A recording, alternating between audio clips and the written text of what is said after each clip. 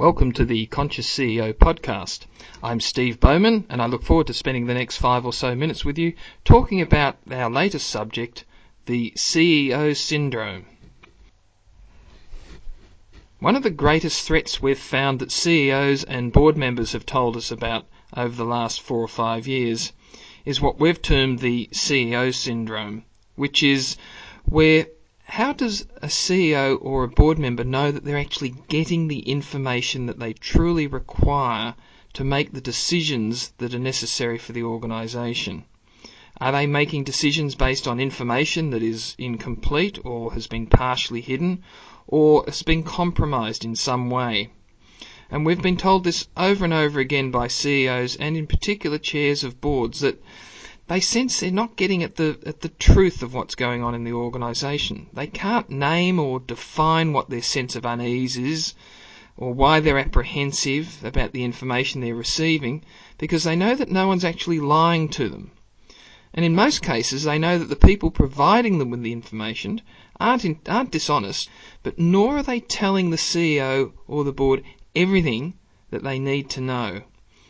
So often the CEO or the chair senses that something's not quite right but can't quite put their finger on it, and the most common reaction to that is, give us more information.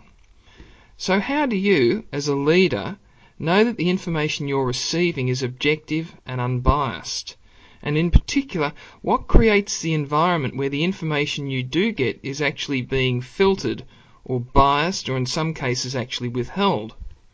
What can you do to ensure the information that you do receive actually reflects the actual situation and the possibilities from that situation and is not created from someone else's bias? And this is what we've termed the CEO syndrome. The controversy surrounding the syndrome is that we believe that you, as the leader, as the person receiving or relying on this information, actively creates this syndrome for yourself.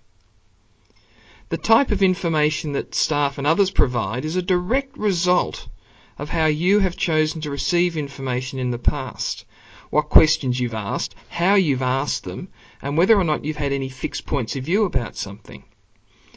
Now, we know that when you've got a fixed point of view on something, that point of view means that you cannot receive anything that actually doesn't meet that particular point of view.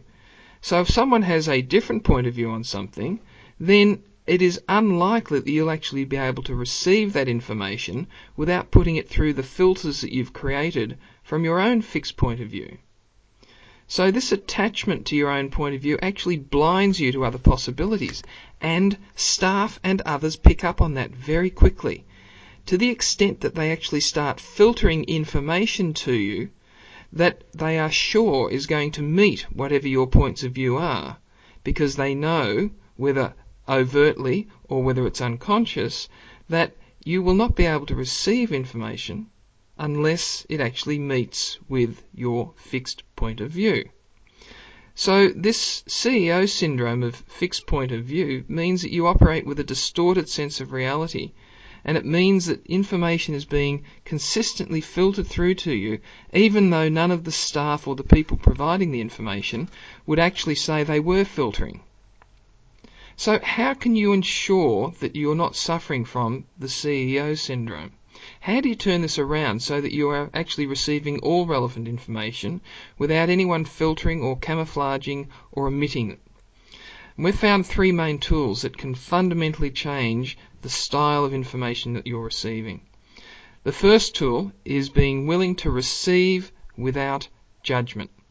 Don't resist information that's given to you. Be constantly open, be vulnerable, be unresisting to any point of view put to you by staff or other leaders or by stakeholders. Be willing to receive everything without judging it as right or wrong, or good or bad.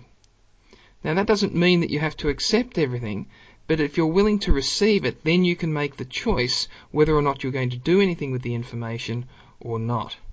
If you find yourself resisting information, or you feel that your back is getting up, or that some sort of energy is underlying it, that you're getting frustrated or upset, or you feel as, wow, why are they giving me this information? Then just stop yourself and ask, so what am I unwilling to receive here? What do I create meaningful for me that is stopping me from receiving this? So the real question to ask yourself is, what would it be like if I could actually receive all information without judging it? What would staff be more likely to do? The second tool that we've found is incredibly powerful is the tool of living as the question.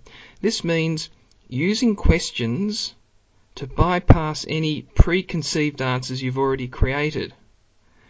A question creates possibilities. It doesn't create limitations. So a question allows you to see beyond what you already think you know. So if you find that you are choosing to live as the question here, everything is then from this point of view of curiosity and what else is possible. And if you're able to function as living as the question, then the information you receive and the quality of work that your staff provide will improve beyond measure. When you ask the type of question that is about creation or possibility, such as, so what would it take for this to happen? So what else is there possible for us to do here? What are the other possibilities here? How else might we do this? Then what it's doing is enabling staff and others to come up with the potential opportunities from which you then choose the one that's most suitable to the organisation. Stop seeking the answer. Put the focus on the question rather than on the answer. With the right question, you can then make much better choices, and people will not start filtering information to you if they know you've already come up with an answer, even though neither you nor they can actually put your finger on what the answer is. How many times have you heard the phrase, look, I'm not sure what the right answer is, but I'll let you know when you give it to me. The third tool is interesting point of view. What would it look like if you viewed everything as an interesting point of view? It's not real, it's not right, it's not wrong, it's just an interesting point of view. Now, please don't say this to people. Actually be interesting point of view. If you viewed everything from that place, then what sort of information would you get if people knew that you actually did listen to what they had to say and you viewed it as an interesting point of view? You're then able to make quicker decisions, and you're able to receive information, and you're able to make choices that are much quicker and more powerful for the organisation than if you have a fixed point of view on something. So we've found the key things to actually facilitate within your organisation the flow of information that people need to make truly conscious and aware decisions.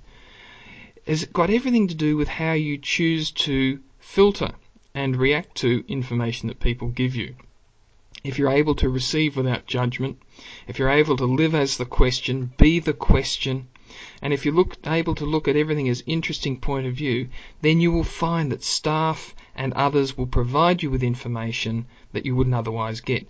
And from that space, you'll be able to make truly conscious and aware decisions. So I hope you've enjoyed this little discussion about the CEO syndrome. If you'd like to know more, then go to our website, lifemastery.com.au, and look at some of the articles on there. One of the articles is actually called The CEO Syndrome and goes into this whole notion in a bit more detail. So I hope you've enjoyed this. This is Steve Bowman signing off from the Conscious CEO series. Until next time.